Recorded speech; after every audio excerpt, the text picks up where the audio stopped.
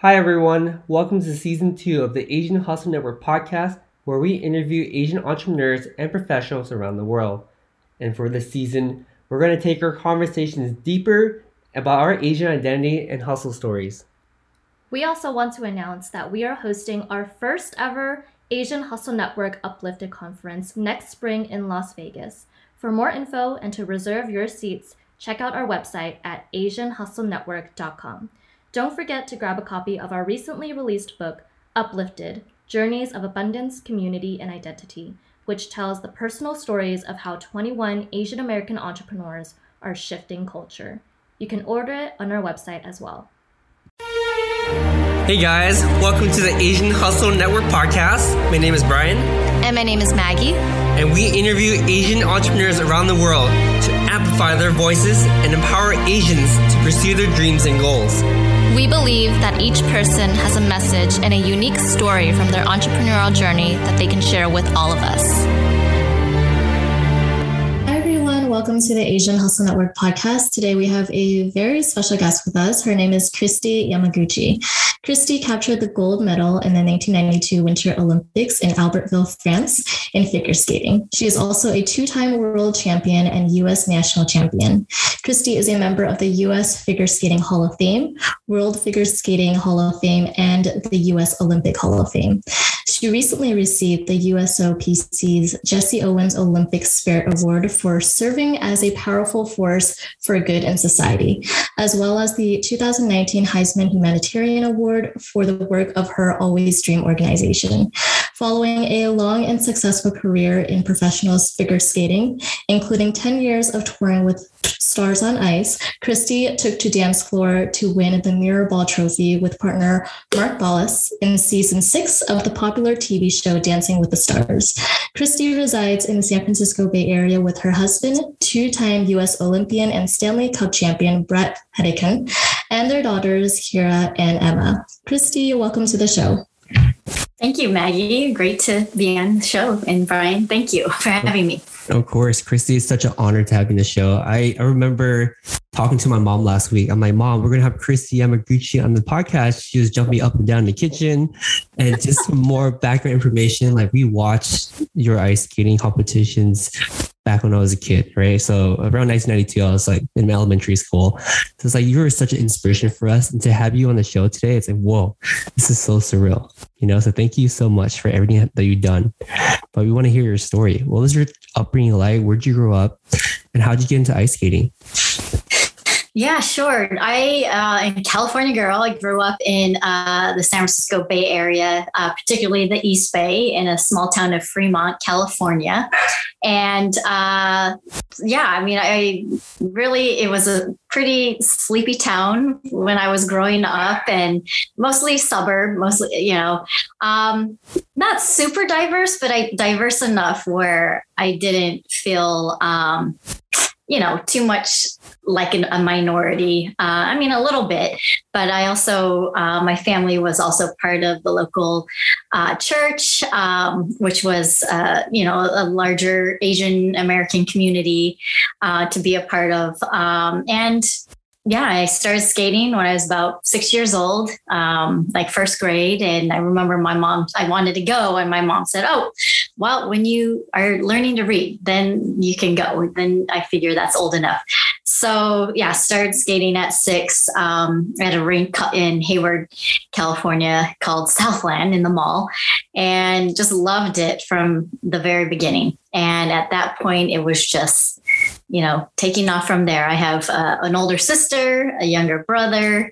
And so that middle child thing, which I'm not sure. I agree with all of the stereotypes of a middle child, but,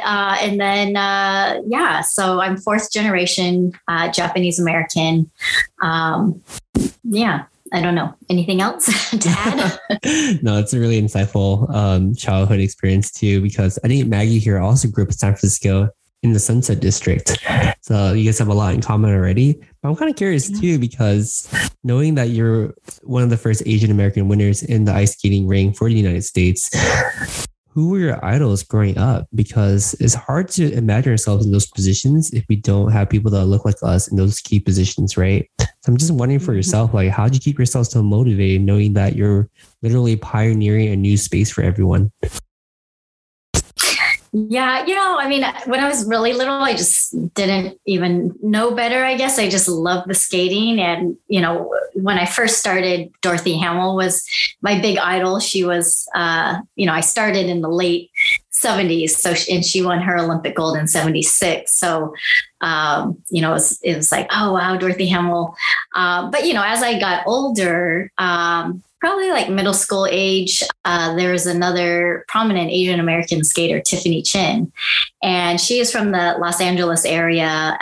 And we often competed throughout California. So we made many trips to LA, and they came up to Northern California to compete. So I got to see her often and even train with her once in a while. And, she was the first Asian American U.S. champion, and then was also world bronze medalist. So she was really blazing the trail. And I think, I was young, but at the same time identified with that Asian American experience. And I think, and like you said, seeing her and thinking like, oh, wow, I kind of like her. Like, I want to be like her was huge. I think there are so many things about her skating that I really looked up to.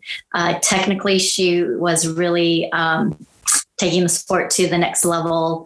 And she was a very artistic, beautiful skater as well. So I think, seeing someone have both of those qualities really made an impression on me as a young skater. So I always use her as an example as far as a role model and idol that I looked up to, and who I feel as an Asian American helped me connect with what success as a American skater could look like. Yeah, I mean, thank you so much for sharing that experience too. And it's so refreshing to hear that. I think regardless of what time period you're in or how you grew up, it's always great to have like the idols and friendly competitions to sort of motivate you. And that's what having this podcast is all about, hearing stories like yourself.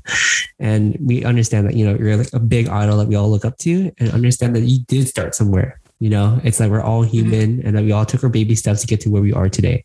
And that's what we want to communicate through this entire podcast. I'm out of curiosity, like as you were training and getting to the Olympics and World Championships, like what was the entire process like? Did you face any sort of setbacks or prejudice or any sort of like, things that you made that nowadays we kind of look back and be like, was that exactly okay? Just want to hear some of your stories and your experience in your life. Yeah. Well, I mean, it like you said, it was a long road. It was 14 years for me to, eventually earn a berth on the U.S. Olympic team. So it was a long road, and a lot of positive things happened, obviously. And then there are some things where it's kind of like, yeah, like you said, looking back, it's like, oh, well, maybe, little micro, things here and there that you think, okay, I think I recognize that as, something of being Asian American. I mean, for the most part, I think it's such an international sport that I really focused my energy and everything into, just physically being as trained and prepared and ready and mentally ready for competitions so that my abilities would speak for itself. But yeah, sure, there were times. I mean, I remember my second World Championships to attend. I was, what was I? I think I was 19, and it was in Halifax, Canada, which is far, far like past Toronto east. And I landed and was gathering my luggage from security and everything. And there were helpers there, right, to gather the skaters and make sure they got to the airport. And I remember I was gathering my stuff, and the volunteer was like, wow, you speak really good English. And I was just, in my all of my gear is like Team USA and everything. I'm just like, yeah, I'm American. She's like, oh, okay. Then there was this like a confused look on her face, and I kind of just brushed it off. I mean, but the fact that I still remember being asked that, and I think we've all probably been asked that. So, oh, you speak really good English, or your parents speak really good English. It's like, yeah, I'm fourth generation, so I don't speak another language. And I think another time was actually before that. I was at the Junior World Championships in Australia, Brisbane, Australia. And this was before you guys were probably even born. It was like 1989. And I ended up winning the ladies title. And then two skaters from Japan were silver and bronze. So we were waiting for our medal ceremony, and it was just taking forever. We were like ready to get on the ice, and we was like, what's taking so long? Like, what, let's get the show on the road here. And they're like, oh, well, they only have 2 Japanese flags. And I kind of looked at them and just like, I'm American. Like, you need to find an American flag for the first place. So, it was just, I mean, and those aren't even bad examples, but, they're just little things where it's just like, okay, yeah, I think, because I grew up in California, which is fairly diverse, I just always felt like a California girl and whatever. But, I think I love the fact that nowadays it's okay. And I think it's encouraged to, speak up about our Asian American experience and how our families got here and their experience and some of their struggles and challenges, because it's, I think just the more we all understand and know about each other, and not just within the Asian community, but in our country in general, just the better it'll be for everyone. Yes, I absolutely agree. I really appreciate you for sharing those stories as well, Christy. And I think it's those moments that, especially when we're young, we don't really think about them when they're happening, right? But when we grow older and we look back into the past and we're like, maybe that didn't sound too right. But I'm so glad that we're, as an Asian community, and yeah, like you said, not only Asian communities, but other minority groups as well, we're finally kind of speaking up now, especially after the pandemic and what we've experienced. And I feel like the Asian community is really finding its own voice. And I'm so, so glad to hear that we're trending into that direction. But really appreciate you for sharing those stories. And also, hold on, Maggie. It also pains me a bit to know that it's been like a couple of years, like at least 20 years or 30 years since that happened, that there hasn't been much progress in that side. We still hear stories from podcast guests as well about, do you speak really awesome English? And you're like, man, this is like 2015 or something. Why are you still asking that question? So yeah, I mean, it's the reason why we also have this podcast too, because we want to stand up for our community and speak out to be like, hey, like, stop. We're American, like, stop othering us. Right. We're part of society. So that's what we want to highlight. But sorry about that, Maggie. Go ahead.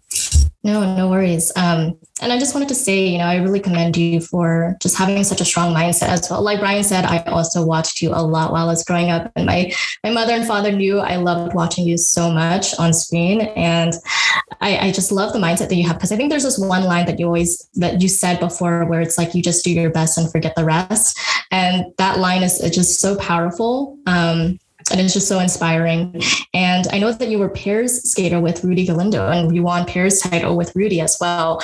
And I think this can apply to our listeners, because, a lot of our listeners are entrepreneurs, small business owners, and it's really important to find a partner that you really, connect with and synchronize with. And you and Rudy, became so successful together. Can you talk about that relationship you had with Rudy, and what do you think made your relationship with Rudy so successful in your career? Yes, no, absolutely. It was, a very fun time in our lives when we were skating as partners.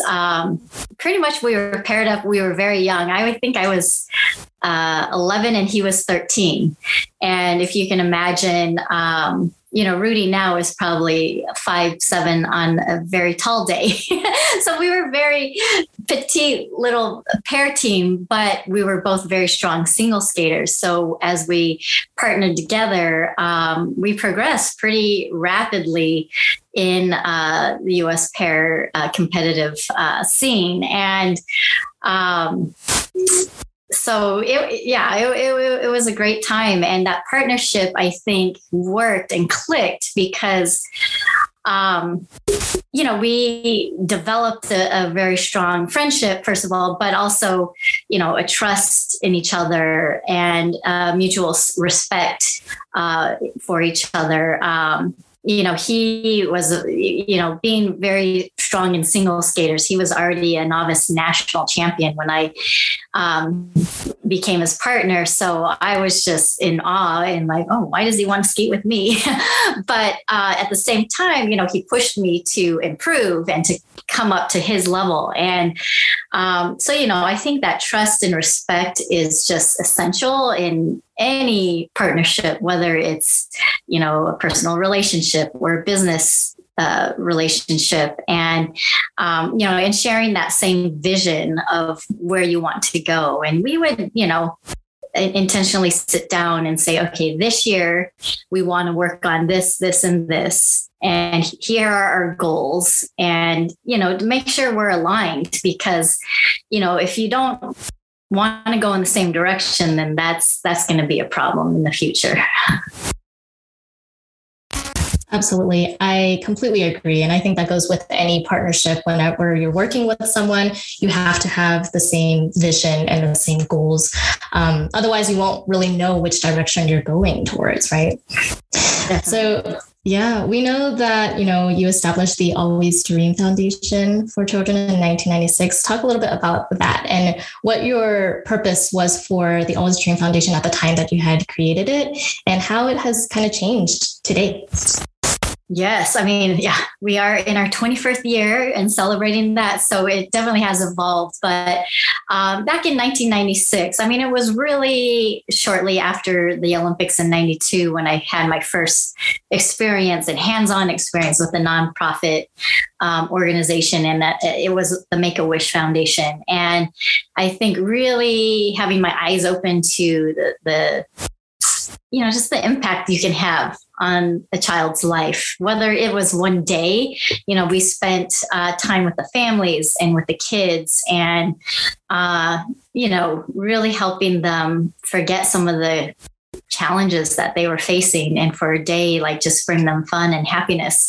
And it was such a powerful feeling and just rewarding. So I knew I wanted to do more, and that was something that post-Olympics would really fulfill and just give me more new purpose and direction. So in 96, established Always Dream with my co-founder, Dean. And, it was all about embracing the hopes and dreams of underserved children. And knowing that I had incredible support, and I was fortunate to have family and community and organizations that helped me achieve my dream. And there's so many kids out there who don't have those kind of resources, right? And support. So, if we could help encourage that dream in a child, and then, maybe even help them take that first step, then that was the goal. And so we supported a lot of different children's organizations and various things, whether it was, computers for after school programs, or, what else did we do? We did a lot of supplying sports equipment and a lot of different things. But I think it was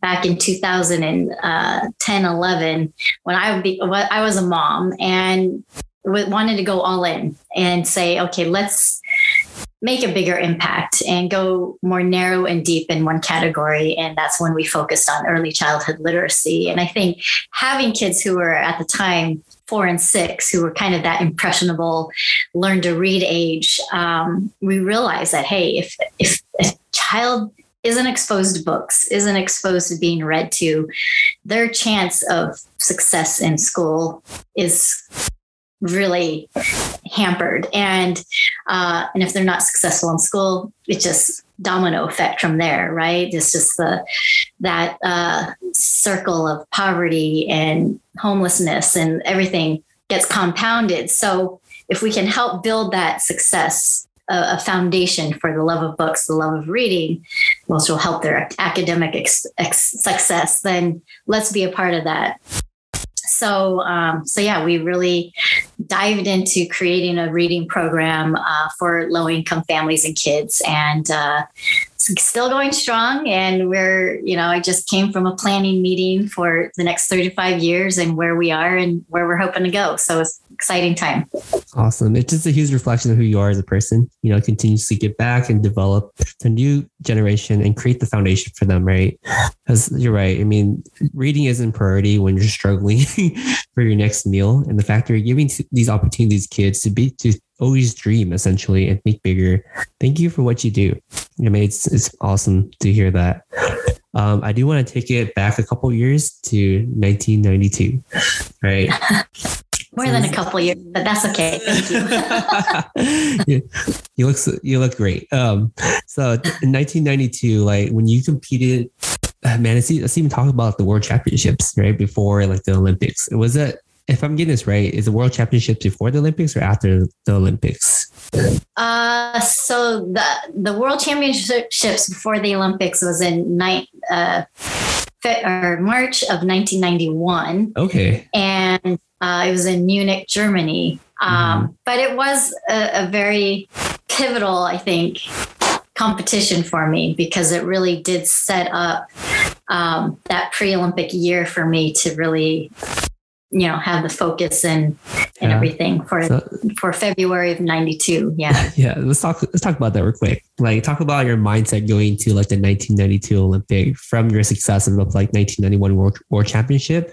What was your mindset like? What was that atmosphere like entering into the competition? How did you mentally prepare yourself to perform in front of millions of people around the world?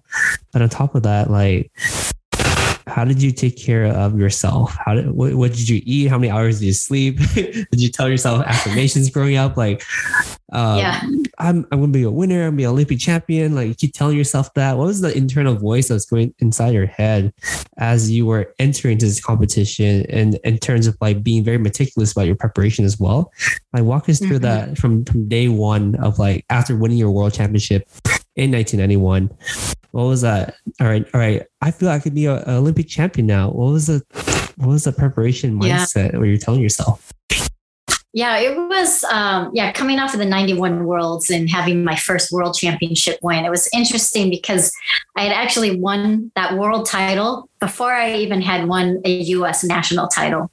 So it felt really good because, I felt like, I'm never even going to be the best in our country. Like, how does that even compare then to the world?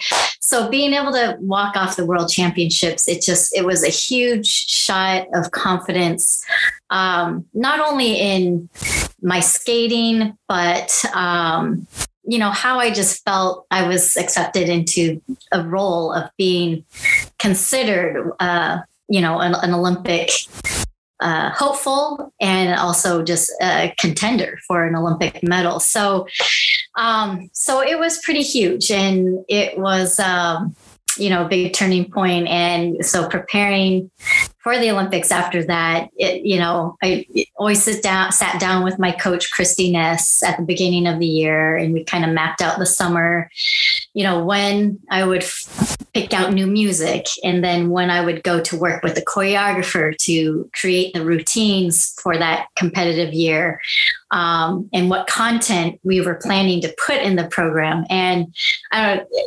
you guys probably, super young, but the big talk that year was the triple axel.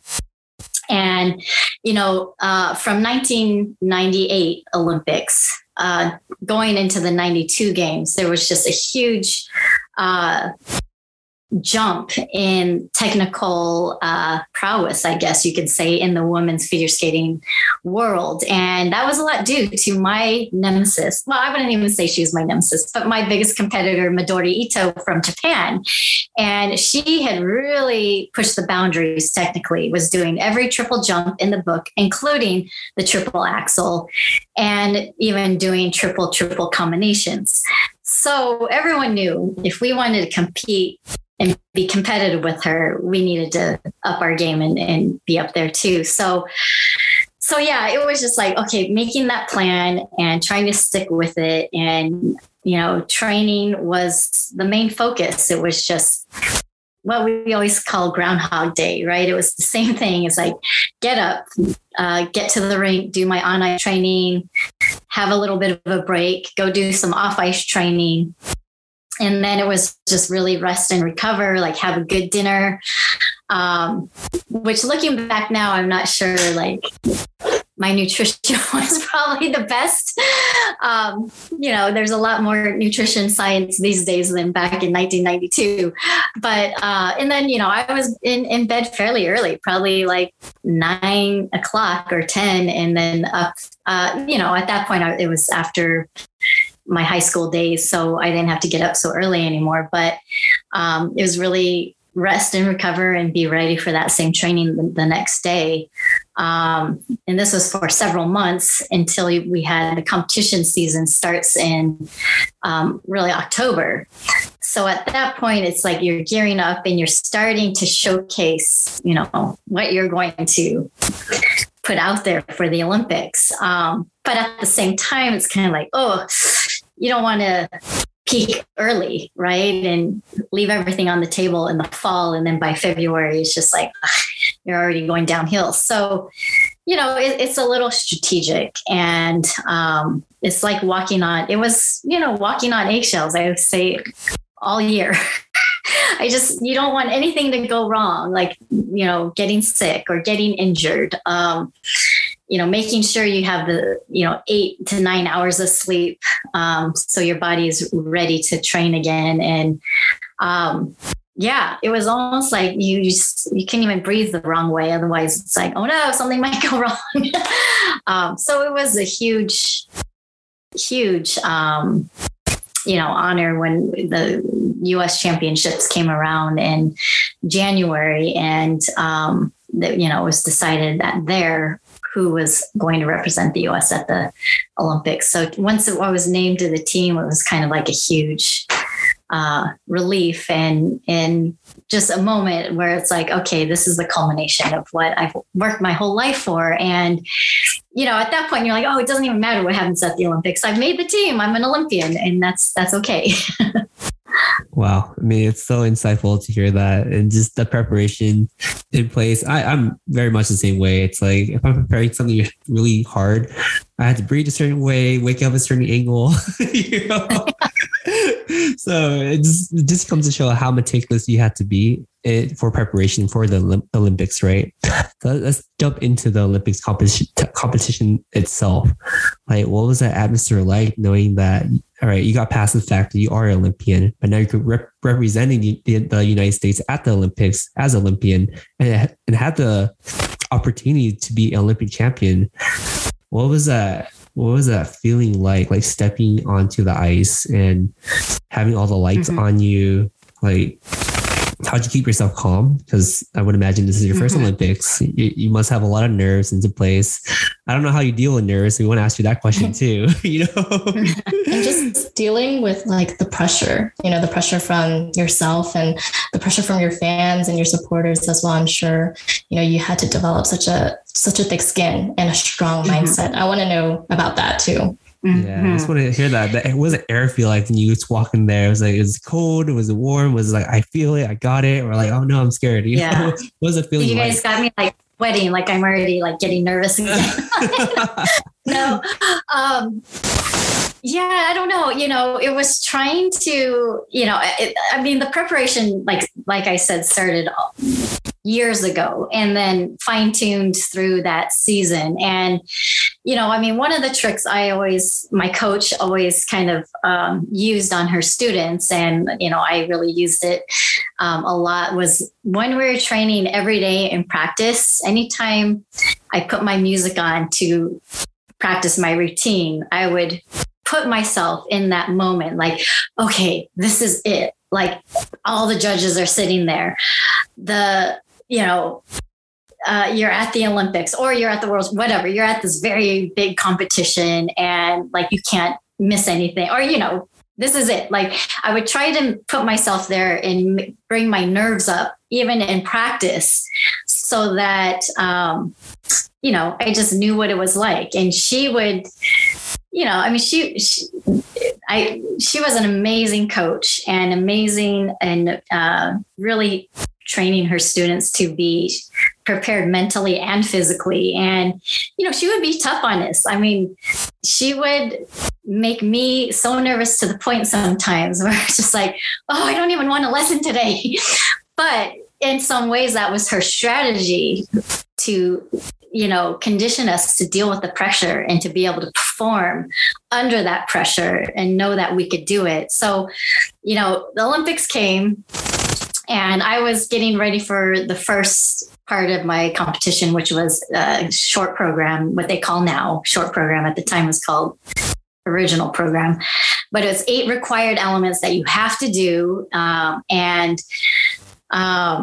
It's just, so nerve wracking. Like I was like getting ready and I was almost like, oh my God, why am I doing this? Why did I pick this sport? Like, I don't even, can I just go home? Like, all those doubts keep coming into your head and just all of that. And,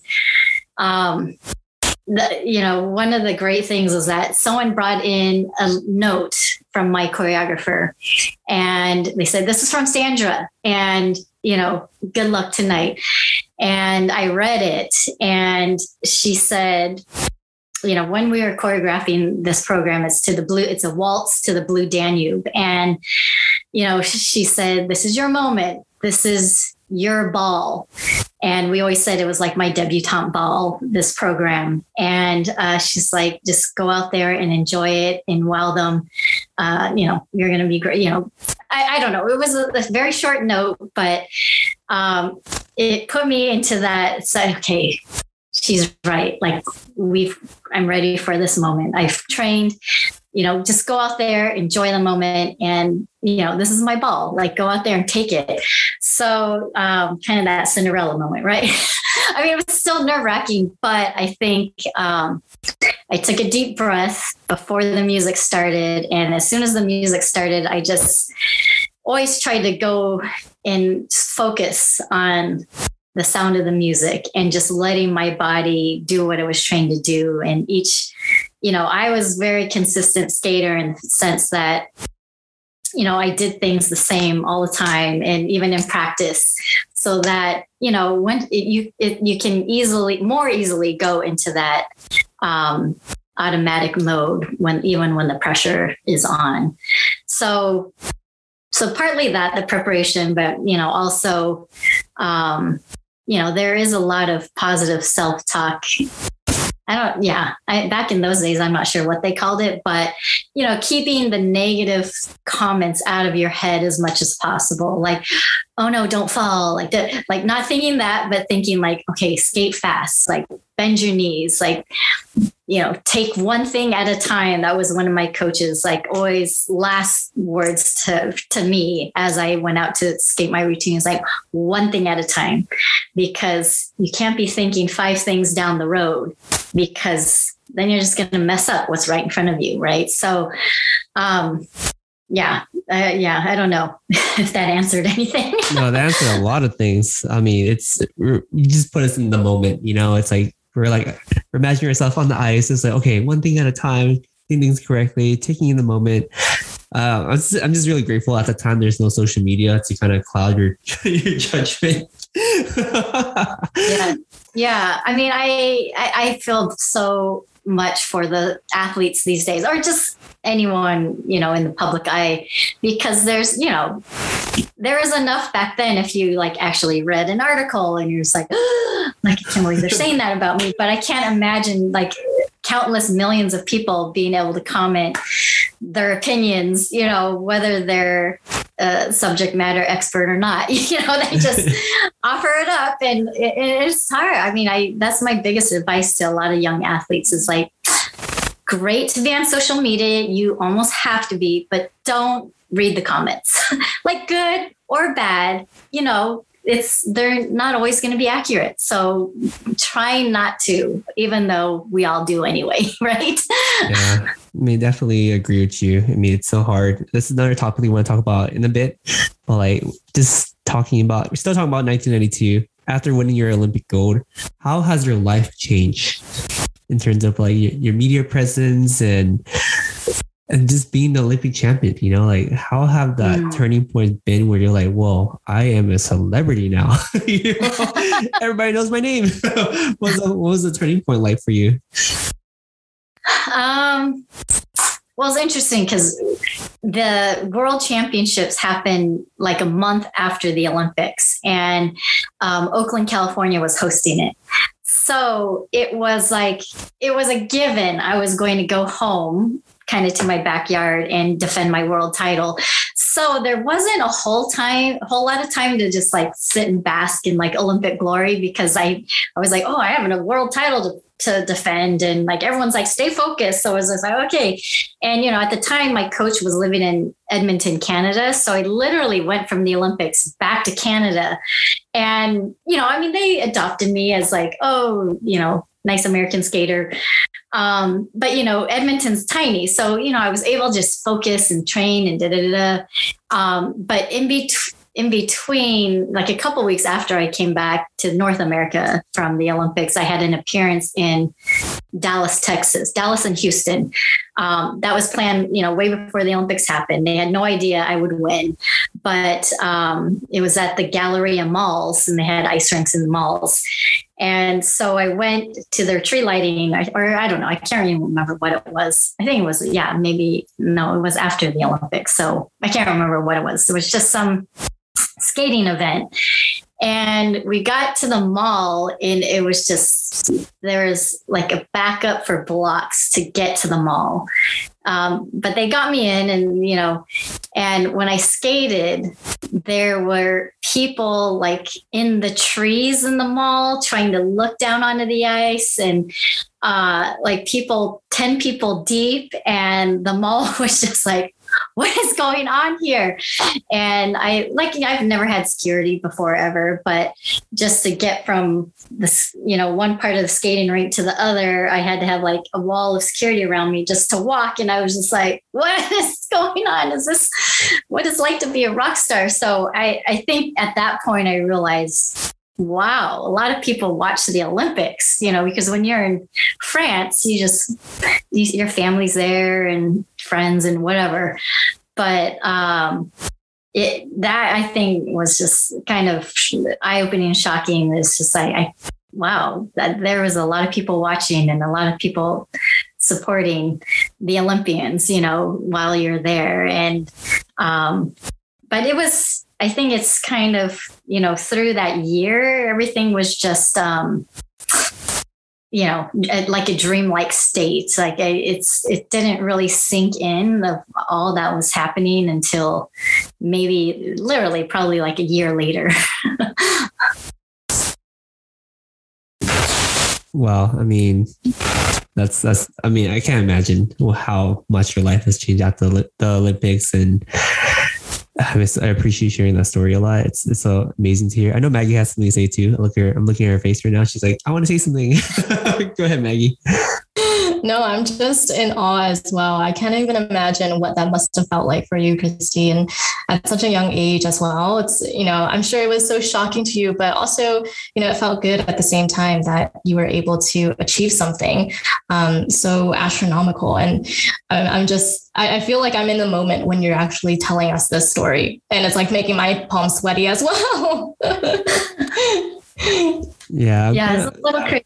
Oh, go ahead, Christy. Sorry about that. Oh, no. I was just saying it was a little crazy. It was quite the wave to ride after. Mm-hmm. And, there were just things that happened, even today, like, 30 years later, certain things happen. And I'm just like, wow, that's amazing. Like you don't realize when you're competing and just so focused on one little thing, you know, the impression it makes.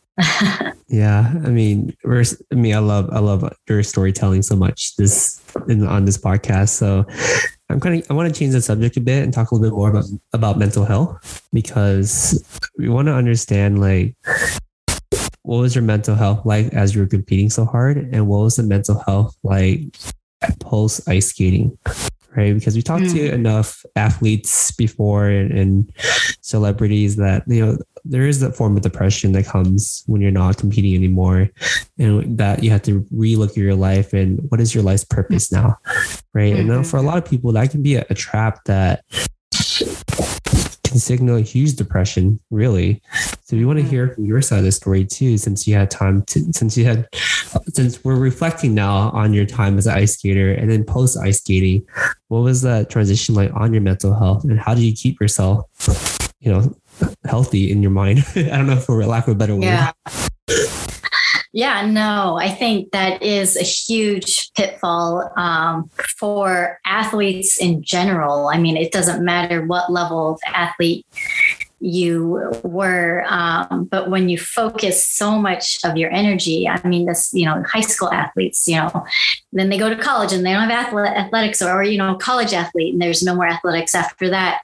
It's a huge transition, because really it is such a big part of your identity and who you were growing up. And, yeah, I mean, it's amazing that we're still trying to figure out and tackle, you know, what the best way is to deal with that transition. And, you know, I think maybe because it's just different for everyone. I think I was very fortunate in the sense that after the Olympics at the time in the 90s, there was a distinct line between amateur skating and then professional skating. That line is no longer there. So I think that's what makes it a lot harder for skaters these days. But back then it was very, like, we didn't get paid a dime. I mean, maybe a little bit here and there while we were competing. But, you know, once you know, participate in a non-sanctioned skating event, then you're considered professional. And then, you know, you join the ranks. And I, after the Olympics, joined a professional tour called Stars on Ice. And I think that really was a godsend in the sense that I was still able to do and perform in my sport, and something that I love to do. And I knew there was still so much growing that I could do as not just an athlete anymore, but as then transitioning into entertainer. But, you know, at the same time, there was still that, like, oh, I'm no longer competing, and in that mix, right, of the competition. So it was, you know, in some ways trying to reinvent, right? And that's when you're able to find a way to reinvent yourself, that naturally gives you more purpose, new direction. And so I really, you know, dived into that professional world of figure skating, and was so lucky to have the best professionals in the world to be my mentor, to be my examples, you know, Scott Hamilton, Rosalind Sumners, Torval and Dean, Katarina Witt. I mean, these, even though I was Olympic gold medalist, right, I felt like I was the rookie joining their tour, and I had so much to learn from them. And, you know, that just put me in another new mindset of goals and challenges to, you know, rise to. But, you know, and then there was another transition once I stopped skating altogether as a professional. And that's when I really, you know, after I got married, I toured for a couple more years, but then, you know, I stopped touring after 10 years, and then we started a family. So yeah, there are a lot of different phases I think athletes will go through, or just anyone who's maybe in a transition period. And my best advice is always like find a new challenge. And, I think if I let the 92 Olympics be the pinnacle of my life at 20, that's kind of sad, to think at 20, life is downhill from there. Right. And I think finding work in the community, finding a way where I still felt like I can make a difference was huge. And, today that's, always dream gives me that gets me up in the morning, that gets me fired up and, excited to do something, to make a difference in someone's life. And, finding those things in life are just, what can help, I think, maybe not avoid depression, but just, give you that sense of, purpose. Being and purpose. Yeah. Yeah. I mean, this is an amazing transition to our next question, which is one of our final two questions, right? What advice would you give to someone who wants to get into ice skating? Right. And let's take it up a notch too. How about someone who wants to get ice skating, but doesn't have the family means to do it? How can they pursue their passions and goals? Yeah, it's a good question. And I think that's something that there probably isn't one specific answer to. But I mean, as far as if you want to get into ice skating, go visit your local rink and try the skating. And most all of them offer, group classes where you can learn some of the basics. And then, through those group classes, you also get introduced to many of the teachers who teach at that facility. And at that point, you can maybe get a sense of someone you have a good connection with. And that's how I started. I liked a particular teacher that my group classes had gone through. And, eventually when I knew I wanted to keep taking lessons, I chose her to be my private teacher. And, then at that point, if you want to make a bigger commitment, you can ask for private lessons and, just start skating on the public sessions and then, see where it goes from there. But yeah, skating is tough in a way that it does get expensive the more involved you get. And, it's hard because I do see that there is a lot of talent in a lot of different areas and demographics. And sometimes it's like, if you can't afford some of the things that are, require top competitive skating, it's difficult. But there are people in the skating community who are there ready to help out. So it's advocating for yourself. It's finding resources where you can, even if you don't want to be top level competitor, there's even, like college scholarship money if you want to continue and compete at the collegiate level.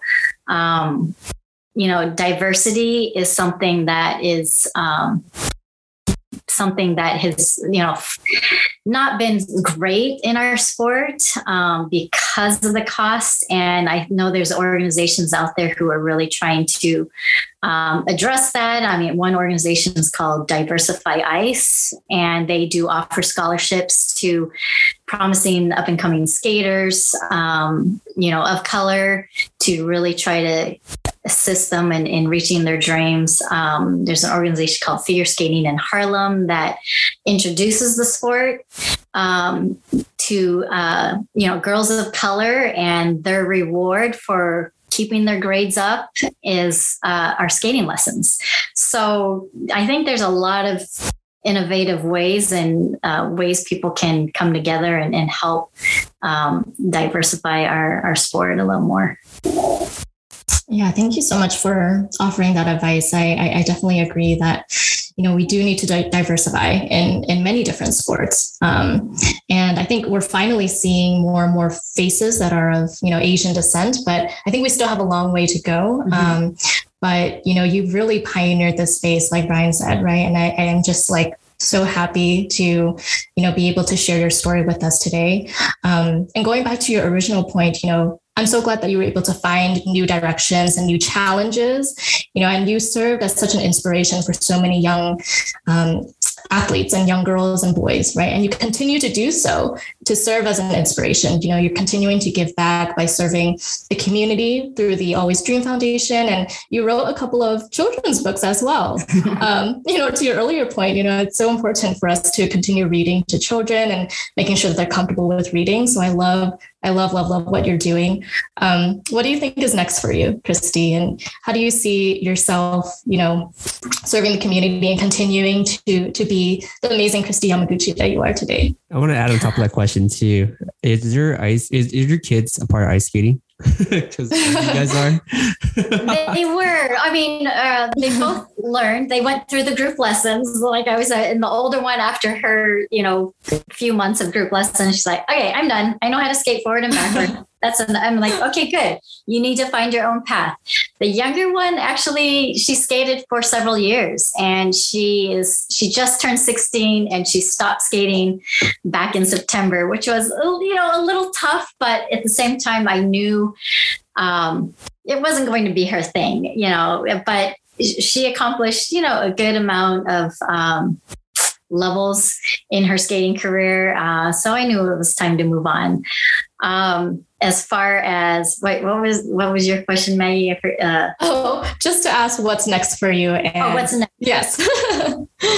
It's, there's a lot of obviously focus with Always Dream and its growth. We're in California, Arizona, and Hawaii as far as schools that we serve at the kindergarten level. And, we're looking to really accelerate our expansion and go a lot deeper and serve more students. I mean, we have an ambitious goal of maybe 5,000 individuals, students and their family members in 3 years, and 10,000 individuals come, 5 years from now. So a lot of focus will be on that. I do hope to continue writing some more children's books.